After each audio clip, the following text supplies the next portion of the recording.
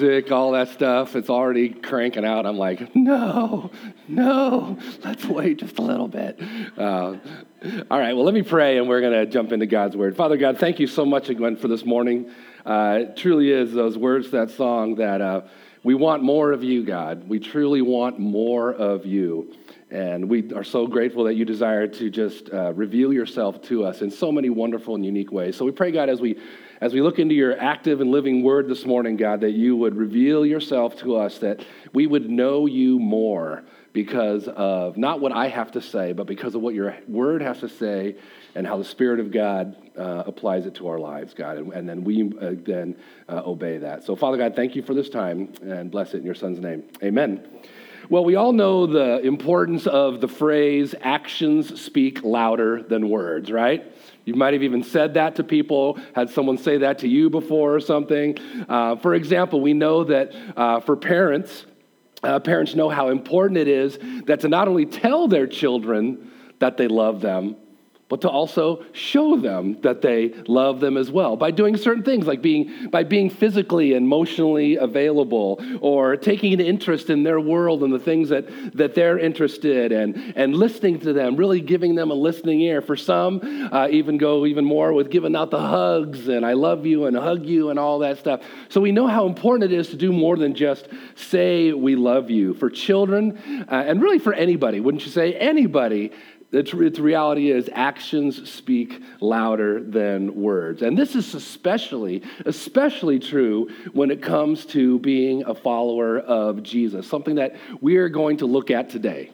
Actions speak louder than words today. So if you were here last week you remember we talked about the scribes and the Pharisees. Remember, these religious leaders, they were the religious leaders of Jesus' day, and they had come with 3 questions to Jesus that they were hoping to trap him into saying something that would incriminate him or discredit him and his message. And remember, we saw in response to these things, Jesus had a question of his own that really ended up completely silencing them, and in the end revealed the true identity of the Messiah, that the Messiah was going to be more than who they thought was just going to be in the line of David, this conquering warrior, that the Messiah was actually God.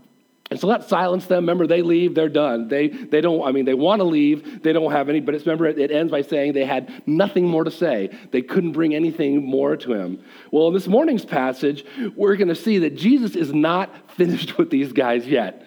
Jesus is going to double down on these religious leaders. He proceeds really to spell out in a very painful and detailed way their failings. He's going to go right for it, both the failings in their personal obedience to God and in their role as teachers and leaders of God's people. You see, these guys were the ultimate, and we've seen this already, these guys were the ultimate legalists.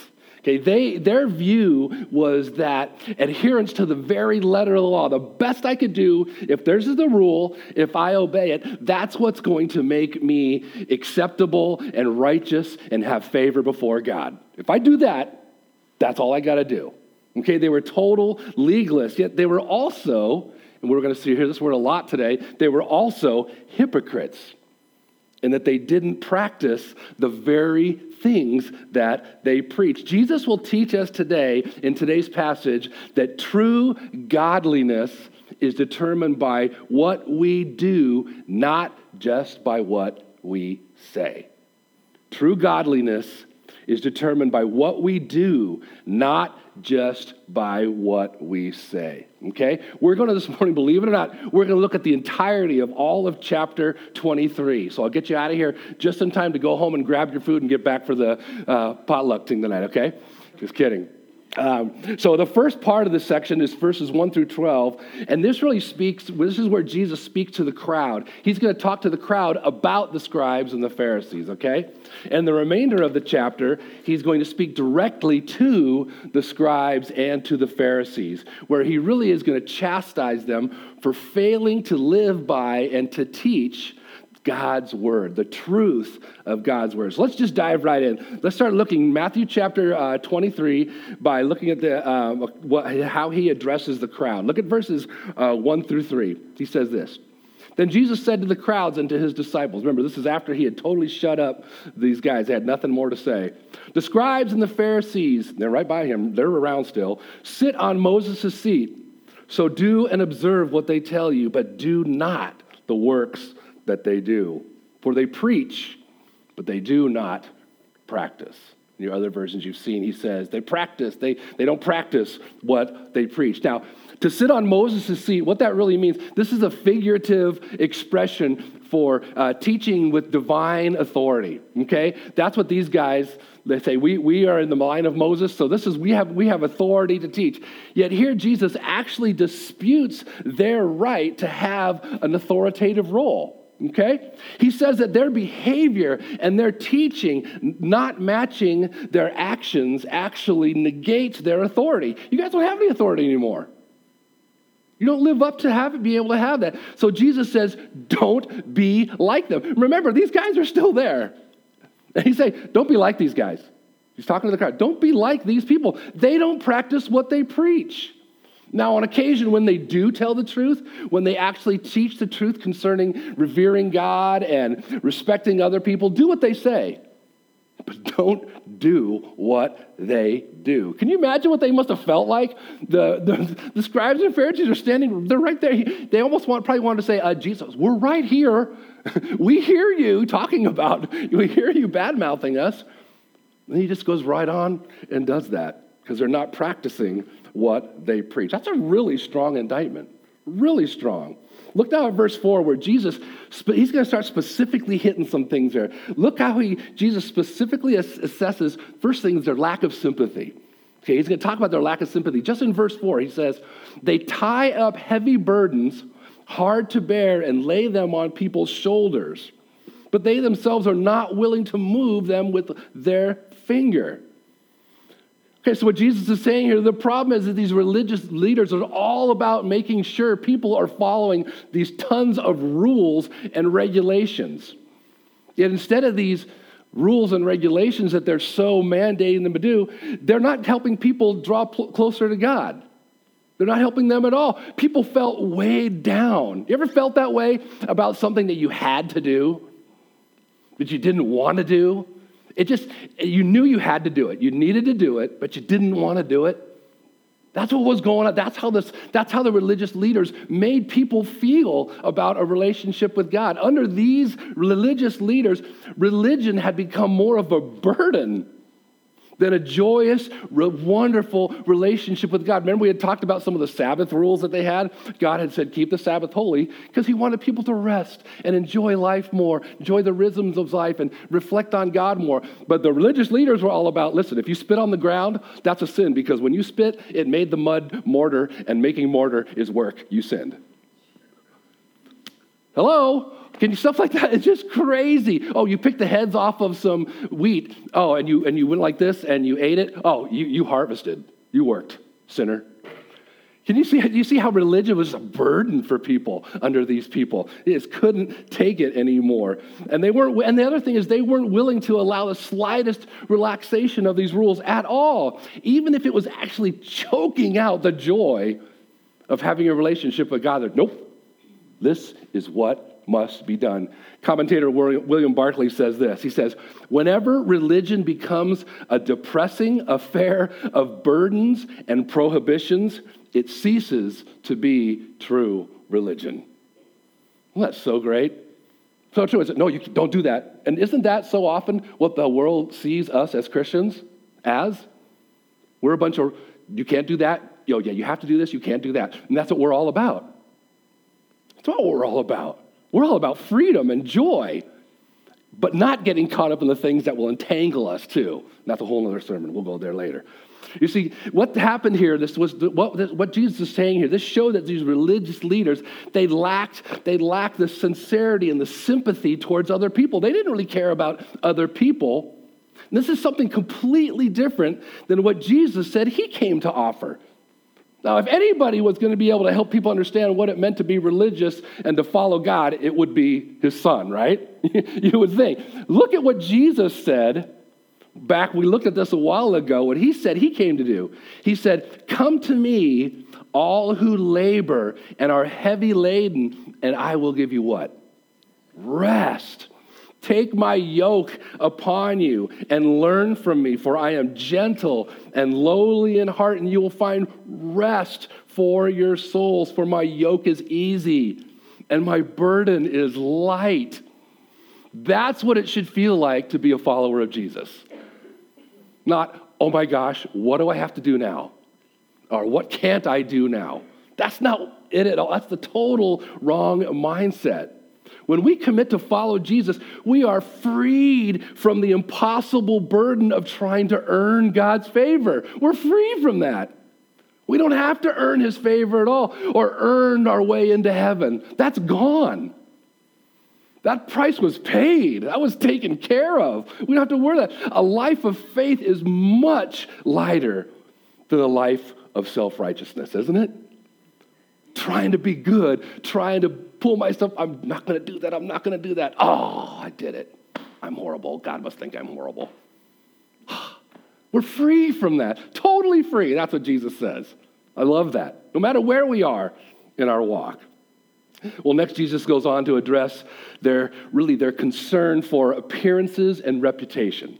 Okay, this is a big one. Their big concern for appearance and reputation. Look at verses 5 through 7. He says this, they do all their deeds to be seen by others, for they make their phylacteries broad. Yeah, you all know what that is.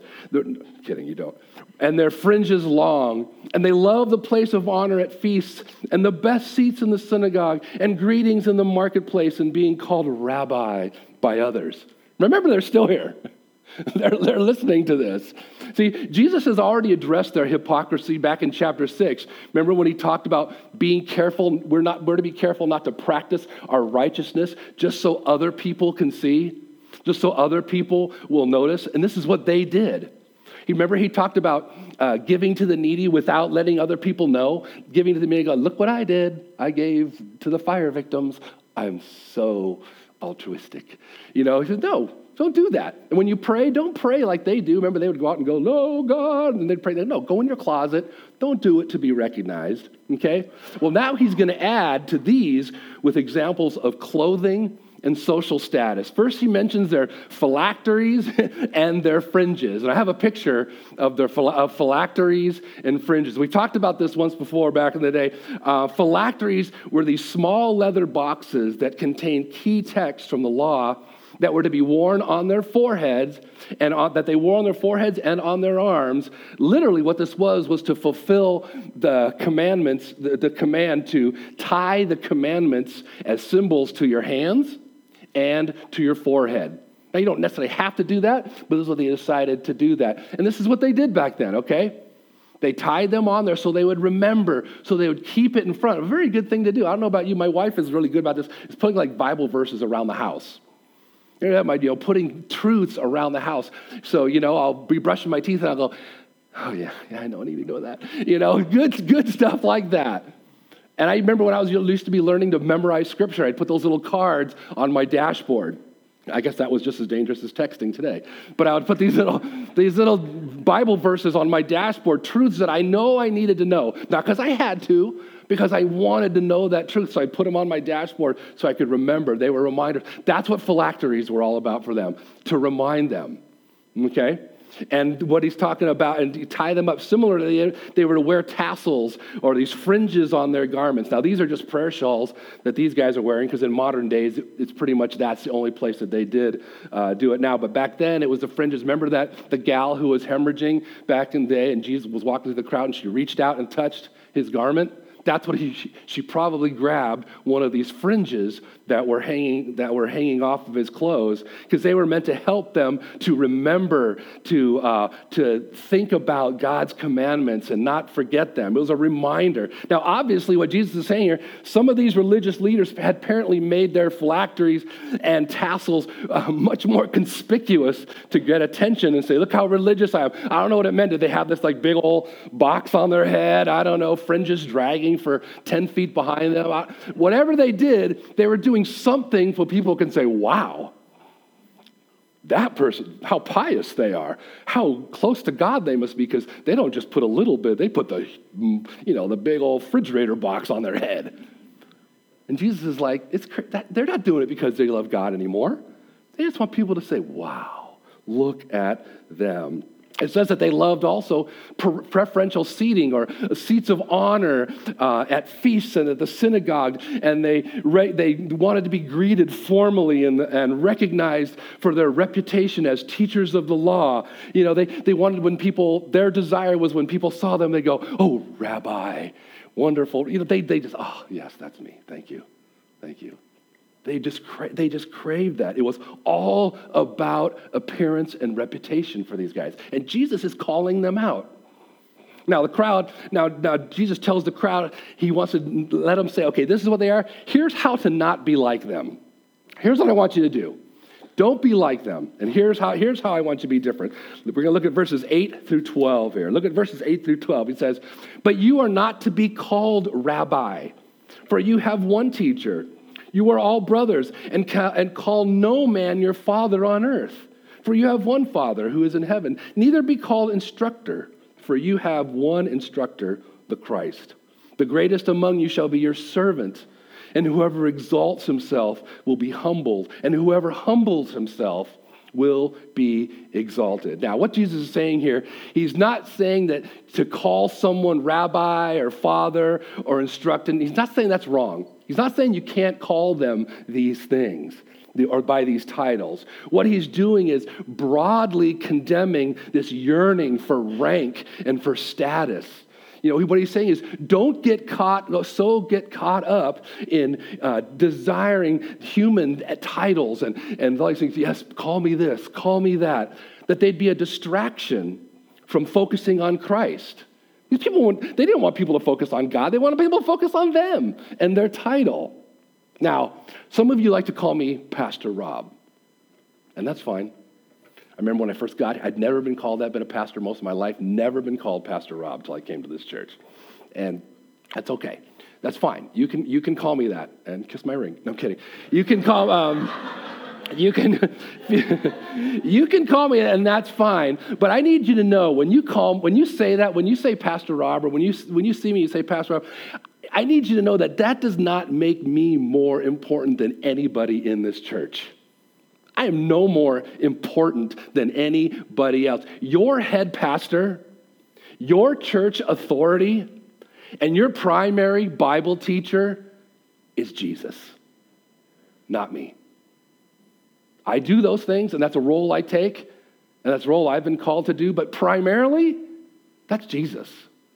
So if you're looking at me and you call me Pastor Rob, and you think when you call me that's elevating me a bit, stop it.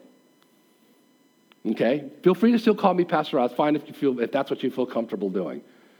We need to see these things for the way they are, the truth, and not let anything distract. Remember? Anything that distracts, that's what Jesus is getting at. Don't let anything distract from putting the emphasis on my Father. Don't let anything. So if titles are going to do it, don't do it. Well, Jesus goes on to focus now really on one of the most important and really consistently reoccurring subjects in the entire New Testament. This is probably the most popular subject in the whole New Testament, and it's humility.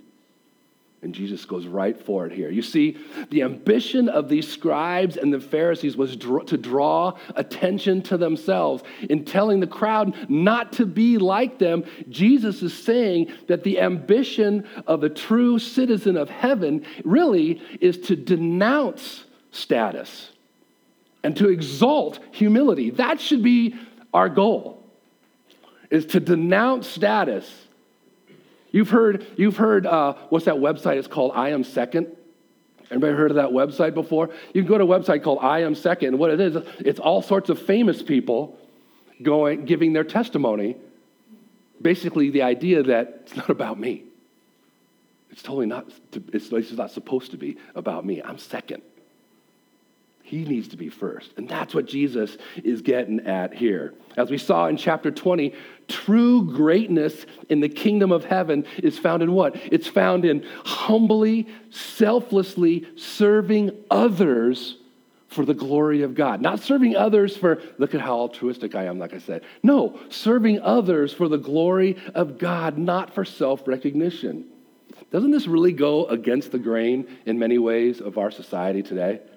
It really, really does. We're achieving and being recognized for status and recognition is seen really in many ways as a major source of self-worth, isn't it? It's easy. Our ego wants to say, yeah, feed that sense of I am important. I am, above some other people. I'm not as low as them, but I have a title now. You say, no. He's saying we need to denounce that. Jesus is teaching us that humility and serving others for his glory is where true greatness, and get this, it's where true self-worth is found. You've heard those things that you want to find Jesus even said, you want to find yourself? Give yourself away. Lose yourself in me. And the self-worth just comes because it's not based on our performance anymore. Okay? This goes against the grain of our society. So having warned now the disciples to avoid these guys, avoid the hypocrisy of these leaders, Jesus now turns to these guys. Okay, now it's their turn to get it right at them. They've been getting it, but now right at them. And he's going to begin pronouncing these judgments on some of the very specific actions of theirs, okay? And each one of these begins with the phrase, woe to you. Okay, some of you have heard this, the 7 woes. Okay, these things are woe to you, which really is a declaration of divine judgment that's being pronounced on these sinful men who absolutely refuse to turn from their evil ways. He's not just saying, listen, you made mistakes. I know where your heart is. He knows where their heart is. So it's judgment time. He's going to let them know, okay? Remember, these guys were supposed to know God and to help others to know God and to follow in his ways. Yet instead, they were modeling a religion that was rooted totally in pride rather than in pure worship as God. Now, before we jump into these 7 woes that we're just going to briefly touch here, before we look at these 7 woes of judgment from Jesus to these religious leaders, I really believe that it's really important that as we look at things like this, that we not see them as words spoken only to these hypocritical and arrogant group of men. I think it's easy to do that a lot of times when we see stuff like this in the Bible. It's really important that we see these words, and as you read them, as written to us as well. You see, whenever we see words warning of judgment or warning or any kind of warning that God is giving or judgment that Jesus is talking about in God's words, it's important that we just don't see them as relating to someone else, assuming that, that doesn't apply to me. I didn't do that, so okay, skip over that. Read that real fast. No. He said what we need to do whenever we see warnings and we see judgment, we need to see these as words that can help us to better understand what it truly means to live as a citizen of heaven. Make sense? Not just say, that's not me, but we need to see those as how can this help me truly live as a follower of Jesus? So let's look at the first, we're going to take them in groups. Let's look at the first 2 woes in verses 13 to 15. He says, but woe to you, scribes and Pharisees, hypocrites. I'm sure they loved it for that. For you shut the kingdom of heaven in people's faces. For you neither enter yourselves nor allow those who would enter to go in. Woe to you, scribes and Pharisees, hypocrites. For you travel across sea and land to make a single proselyte. And when he becomes a proselyte, you make him twice as much a child of hell as yourself. I'm sure he got no invitation to lunch that day after saying something like that. See, in these first 2 woes, Jesus accused the religious leaders of actually, believe it or not, keeping people out of the kingdom of heaven. Because of their hypocrisy, people were actually not getting into the kingdom. They weren't hearing the right message at all. We even see here that even in their well-intentioned zeal to acquire converts, because of their hypocrisy, they're actually creating what he says, enemies to the kingdom of heaven, just like them. They're creating followers, all right, but followers to their way of following God, which is completely hypocritical, which Jesus says here. You see, when there's incongruence or inconsistency between what we say we believe and how we live it out, this is important. When there's incongruency in there, we got to know that there is a danger of actually alienating people from the gospel. Does that make sense? When we say, I believe this, or this is something I'm committed to, and then our lifestyle, either completely or in some way, is incongruent with that, oh man, the world's going to eat that up. You hypocrite. So that's why he's saying they're doing these things. He's saying it's sober. Now, obviously, we're not perfect, and we know that we have a standard that we're trying to live up to, but only by the grace of God can we. But he's saying be careful, because remember, true godliness, remember we said this, is determined by what we do, not just by what we say. All right, second set of woes has to do with really their distorted perspective of religion. They totally don't get it right, okay? It's found in, this is a long chunk we're going to look at here, verses 16 to 25. And by the way, there's going to be things that at first glance when you read them, even me, when I looked at these in the first time, I went, huh? A lot of the Bible's that way. That's why we teach verse by verse through the Bible, because we want to understand what these things are talking about, even though I'm not going to be able to get in deep as I'd like to with some of these. Okay, so here we go. Woe to you, blind guides, who say, if anyone swears by the temple, it is nothing. But if anyone swears by the gold of the temple, he is bound by his oath. You blind fools, for which is greater, the gold or the temple that has made the gold? So they're saying, listen, if you swear by the gold in the temple, if you swear by the gold in the temple, ooh, that's a binding, you said. But at the temple, no, it's not as big a deal. So see what they were doing? They were trying to say you can swear by something, and kind of it wasn't really that big of a promise. So they're just getting things tweaked. Verse 18, and they say, if anyone swears by the altar, it is nothing. But if anybody swears by the gift that is on the altar, he is bound by his oath. See what they're doing? It's getting crazy. They're saying, listen, if you swear by the altar that where you put your sacrifice, don't worry about it. Doesn't mean much. But if you swear by that sacrifice that you make, you see what they're doing? They're making all these weird things. Like if you swear by this, that you got to keep your word. If you don't worry about it. Crazy. 21, and whoever swears by the temple swears by it and him who dwells in it. Whoever swears by heaven swears by the throne of God and by him who sits upon it. Woe to you, scribes and Pharisees, hypocrites, for you tithe mint and dill and cumin and have neglected the weightier matters of the law, justice and mercy and faithfulness. These you ought to have done without neglecting the others. You blind guides, here's a great statement, straining out a gnat and swallowing a camel. Wow. Okay, let's pray. We're done.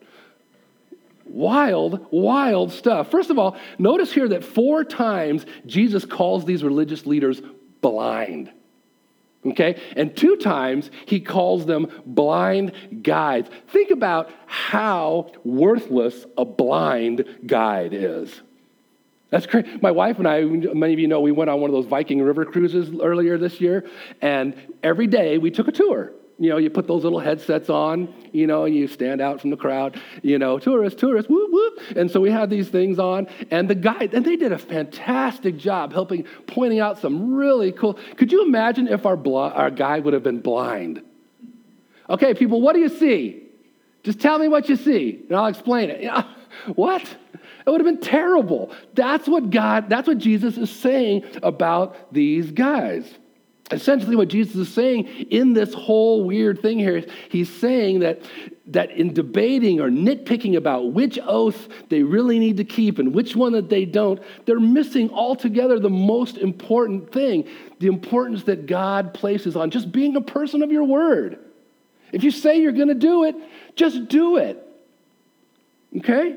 Just be a man of your word or a woman of your word. He's simply saying that when we give our word, really, anytime you say, I'm going to do something, you need to be looking at it as if you said, I'm going to do it, God.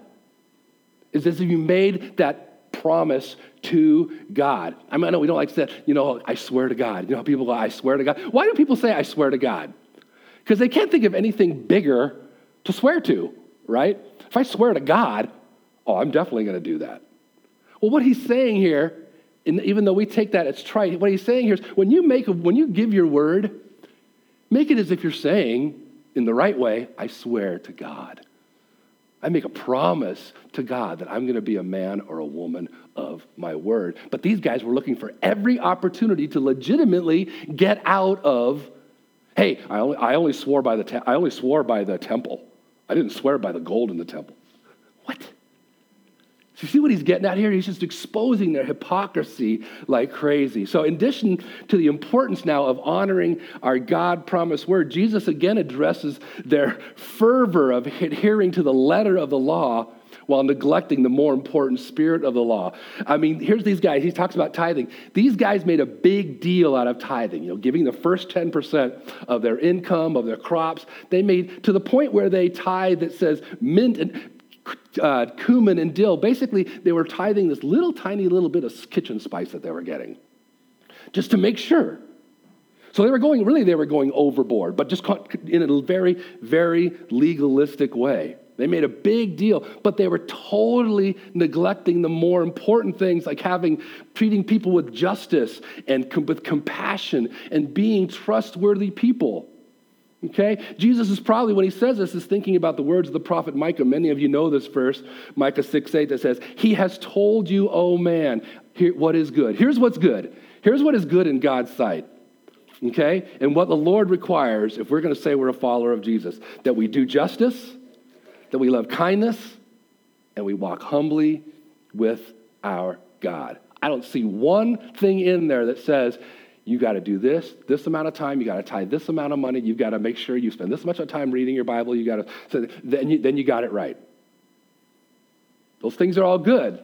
Jesus says, give your tithe. Do that. Go ahead and tithe. That's the right thing to do. But don't do so at the neglect of the bigger issues. And it's a weird statement. He says, really, it's like straining out a gnat. They would strain their water or their wine through a little, I don't know what they would do it through to get the gnat, because the gnat was considered unclean, ceremonial unclean. So they would strain that so it wouldn't get in their water. So he's using this crazy illustration. You're willing to do that, but in a sense, what you're doing is a camel. They're unclean also. You're just swallowing them whole. See how Jesus uses these crazy examples to get people to realize how off base they are. You're just crazy in your thinking, okay? What he's saying is you need to see it differently. Here's the thing.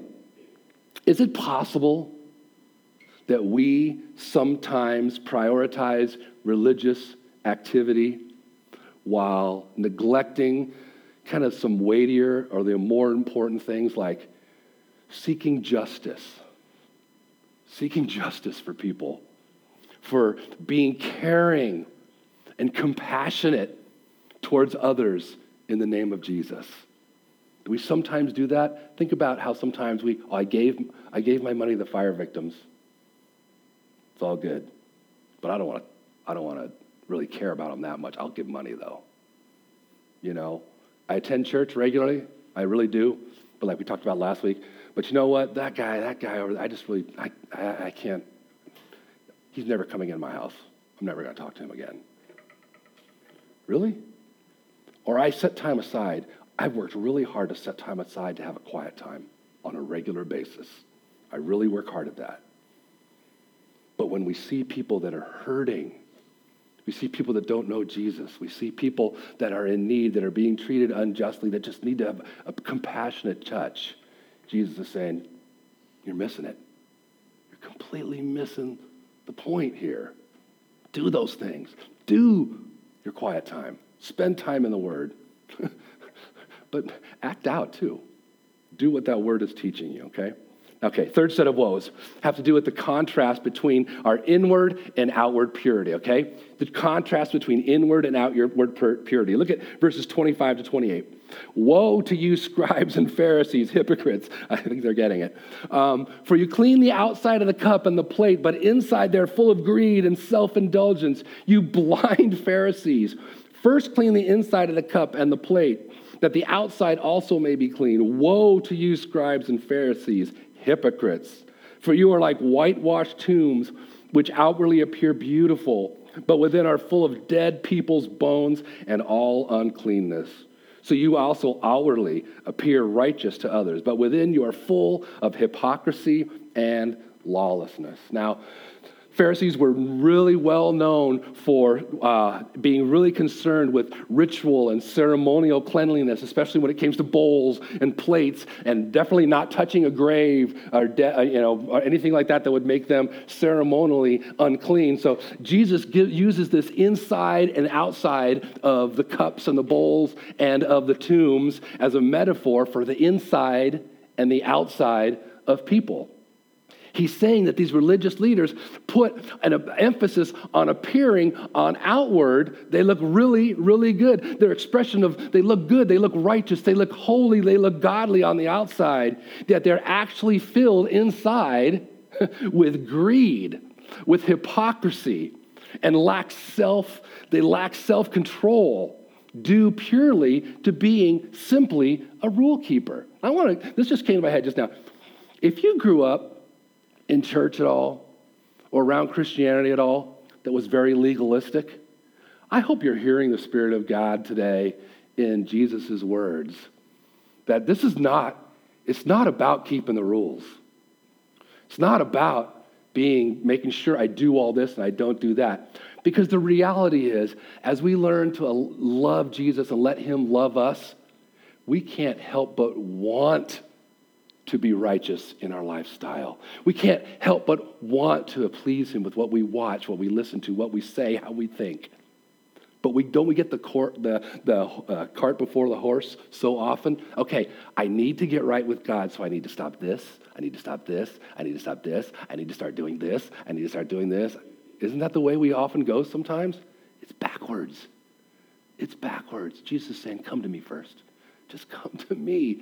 So those of you who kind of grew up in a legalistic background or church or something like that, I really hope you're hearing today that Jesus wants you to take upon him what is easy and what is light. Not he's saying that being a Christian is easy, but his requirements for righteousness, his requirements for being seen godly are easy because we trust him to help us to be that. Okay. Don't want to go too far into another sermon. Okay, so Jesus tells them what's inside of a person, what is inside of a person, when it's clean, when our heart is pure, when we have a pure heart, then that's what happens when we have a desire to really, truly please God in all areas of life. That's what will determine what comes out of us. He's saying when you desire to love me, when you desire to walk humbly with me, when you desire to be who I want you to be, if that's what you desire, seek me out, then what's going to start happening, coming out, what's going to ooze out of you is going to be clean and good stuff. For me, I can catch myself, like when I do something, like I stub my toe, or I hit myself, I hurt myself, or something really frustrating happens. For me, a good indicator of where I am doing spiritually is what comes out of my mouth when that happens. Yeah, my wife just went, because that'll tell me. Sometimes if I go, wow, I really overreacted, that gives me a sense of, whoa, this is what's going on inside of me. It has nothing to do with what just happened, my toe breaking or whatever happened. It has to do with what's going on in here. I need to get right with Jesus in here.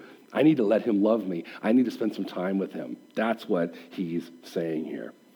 All right, so final one here. The final woe that Jesus talks about here is in verse 29, another long one here, is really their complicity to murder. Actually, I forgot to, let me put that verse up there. Proverbs 4:23 has to do with everything I said here. Above all else, guard your heart, for everything you do flows from it. Isn't that a great truth? This is what he's talking about here. Guard your heart. It's all what's going on in here.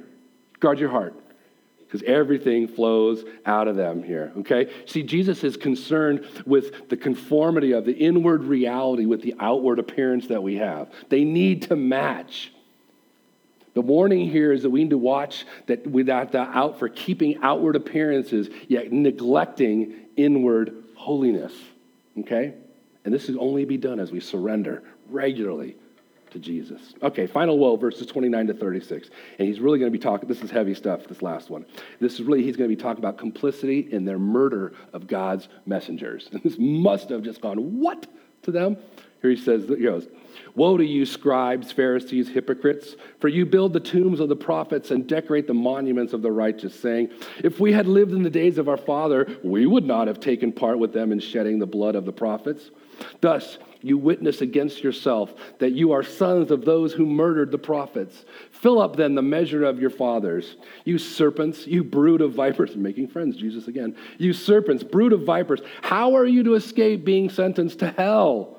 Therefore I send the prophets and wise men and scribes, some of whom you will kill and crucify. Some you will flog in your synagogues and persecute from town to town, so that on you may come all the righteous blood shed on earth, from the blood of the righteous, Abel to the blood of Zechariah, the son of Bechariah, whom you murdered between the sanctuary and the altar. Truly I say to you, all things will come upon this generation. Ow!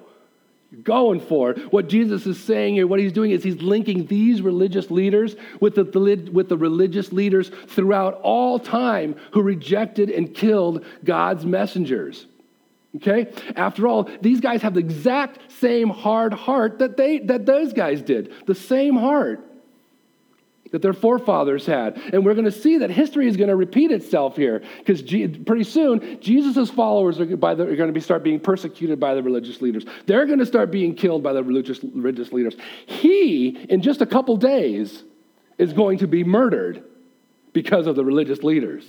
So he's tying them all together, and he says that the result of all this is going to be horrific judgment, not only for them, but for all of Jerusalem and ultimately all of Israel.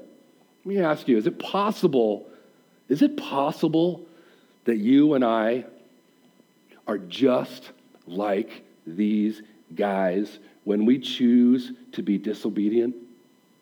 Or when we choose to be self-willed? Is it possible that at times, when things are going sideways in our life and things are not happening or going really bad, could it be sometimes that our lack of passion for God, all these things are a direct result of our disobedience? And I'm not saying that just because things go wrong, we're being disobedient. But sometimes God is spanking us because he loves us, like we do with our children. Saying, you don't want to read the Bible. It's boring. You don't want to be who you want to be. You just don't. Christianity, tried that, done that. A lot of times that attitude is coming from the fact that we have been disobedient. We have neglected God. That's what he's saying here. He's linking them to the people that did the very things to the Old Testament prophets. Disobedience. There's a high price for that sometimes. Let's look at the last. Let's finish up here. We've got to wrap this up. Look what Jesus says about this in the last two verses, 37 and 39. He says, oh, Jerusalem, Jerusalem. Now he's talking to everybody. Jerusalem, Jerusalem, the city that kills the prophets and stones those who are sent to it. How often would I have gathered your children together as a hen gathers her brood under her wings, and you are not willing? See, your house is left to you desolate. For I tell you, you will not see me again until you say, blessed is he who comes in the name of the Lord. So we see here that Jesus, it's not that Jesus wants to have these people experience judgment. That's not what he wants for them. He doesn't want to go, see what you did, now go pay for it. That's not his heart. That's not his heart at all. He actually laments the judgment that's going to come. He desires to offer them protection, care, and security like a hen. I live around a whole bunch of hens, thanks to David Gross. Okay? All these hens, these chickens, and all these. And I watch a couple of these hens are literally what we would call these brooding hens. And they are just like watching over their little chicks. I remember one time I saw them walking, and the little ones could get through the fence and just be on their own when they were really little. And I remember I was watching them, and the two mother hens were like pacing back and forth, like, guys, get back in here. Come back in here. You know, they wanted to protect them. They wanted to hold them. They wanted to keep them safe. They wanted to love them. That's what Jesus is saying. This is what I want to do. This is what I want our relationship to be like, that I hold you and I protect you from all that is out there, and I show you how loved you are. You know, not only is the temple going to be destroyed there, because he says that judgment they will receive is a choice that they've made. And he says that that's what's going to happen. The temple's going to be destroyed, and we see that's going to happen in 70 AD. That's coming up. But the entire city is going to be destroyed in 70 AD. The very symbol of Israel's faith is going to be destroyed. You see, Jesus longs to gather you and I, each one of us, up and provide us that care and that protection and security. Yet what he's saying is there are ultimately consequences for rejecting him, for disobeying him. There are consequences. I don't know what those will be. Different for everybody, but there are consequences for it. Well, not only with the temple, everything's going to be destroyed. What Jesus tells them is there's judgment is coming, and then he's done. Look what it says. It says, with that, Jesus tells them, really, the next time I'm going to reveal myself to you is when I come back again, and you're going to know exactly who I am. You know exactly who I am. When I come back again the next time, you're going to see me in all my glory, basically, he's saying. That's the next time I'll reveal myself to you. So, gone way over. What are we to take away from this? What's our takeaway from this chapter that's filled with condemnation for arrogant and hypocritical religious leaders? What do we get? What do we take from this? Remember that I said that it's very important that you and I not see these words as spoken to somebody else, but written to us to help us to better understand what it truly means to be a citizen of heaven. You see, it's important for us not to fool ourselves into believing that just because we engage in religious activity that we are actually maturing in our faith. Did you hear me? Never assume, just because you're engaging in some kind of religious activity, Christian activity, something that you know you should be doing, that is going to equal maturing in your faith.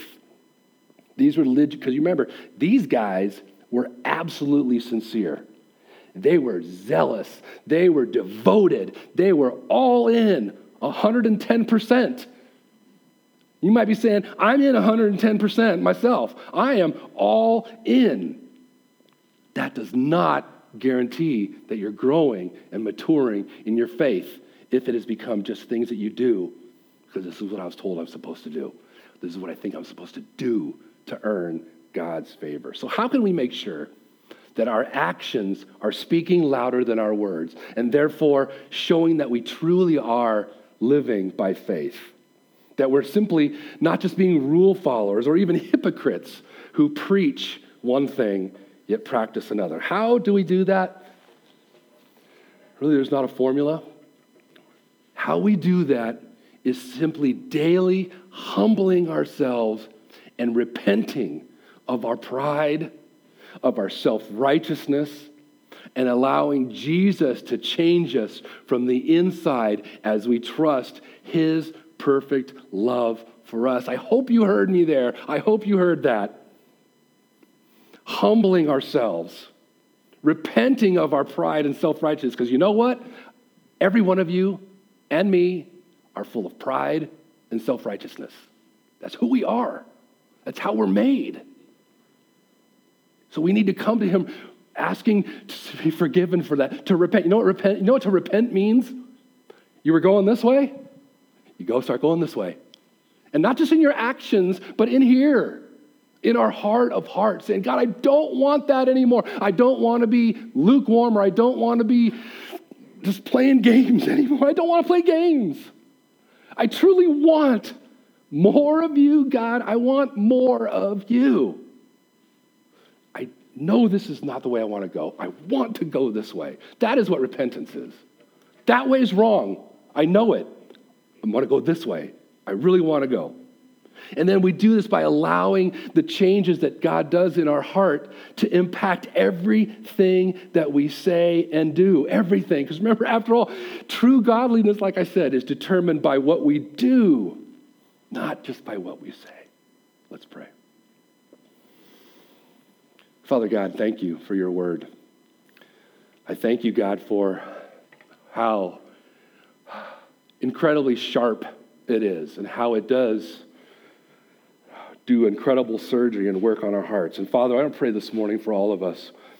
I want to pray especially that we don't just close this time out by saying, oh, good words. Hope I can measure up to that. But God, I pray that right now that we would allow your Spirit to do work. And I want to do that with everybody. Everybody, just keep your eyes closed and your heads bowed. I want to give us a minute. I know we went a little bit long, but I want to give us a little bit of time to do some personal work, okay? To do some work on ourselves. This whole idea of coming humbly before God. I want you to do that right now. Come humbly before God, repenting of any pride, self-righteousness, any things we've talked about. Has there been a lack of sympathy for others? Has there been an over amount of concern about appearance and reputation? Do you need to denounce status and seek more to exalt humility in your life? You need to tell him about some hypocrisy in your life that possibly could come to keeping people even out of the kingdom. Confess prioritizing religious activity while neglecting justice, kindness, compassion. Any way that you might have been like a Pharisee. Tell him right now. Just confess it.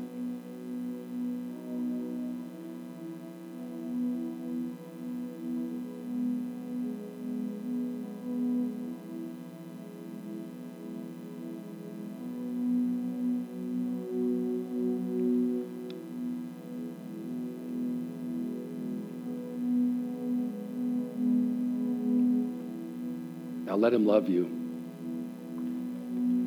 Tell yourself, I accept your forgiveness, Jesus. Tell yourself, as hard it is I accept your unconditional love for me.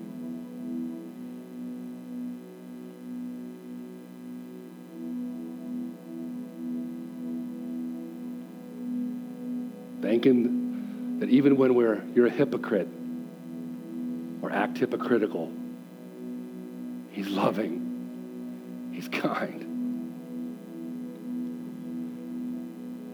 and desires to pick you up, let you know how he loves you.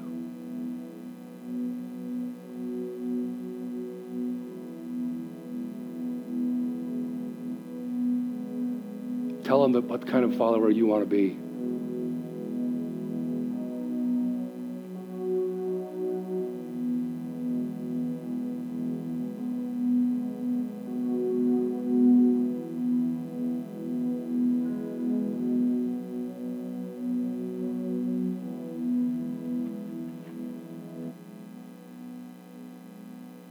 Would you guys stand? Let's sing this again.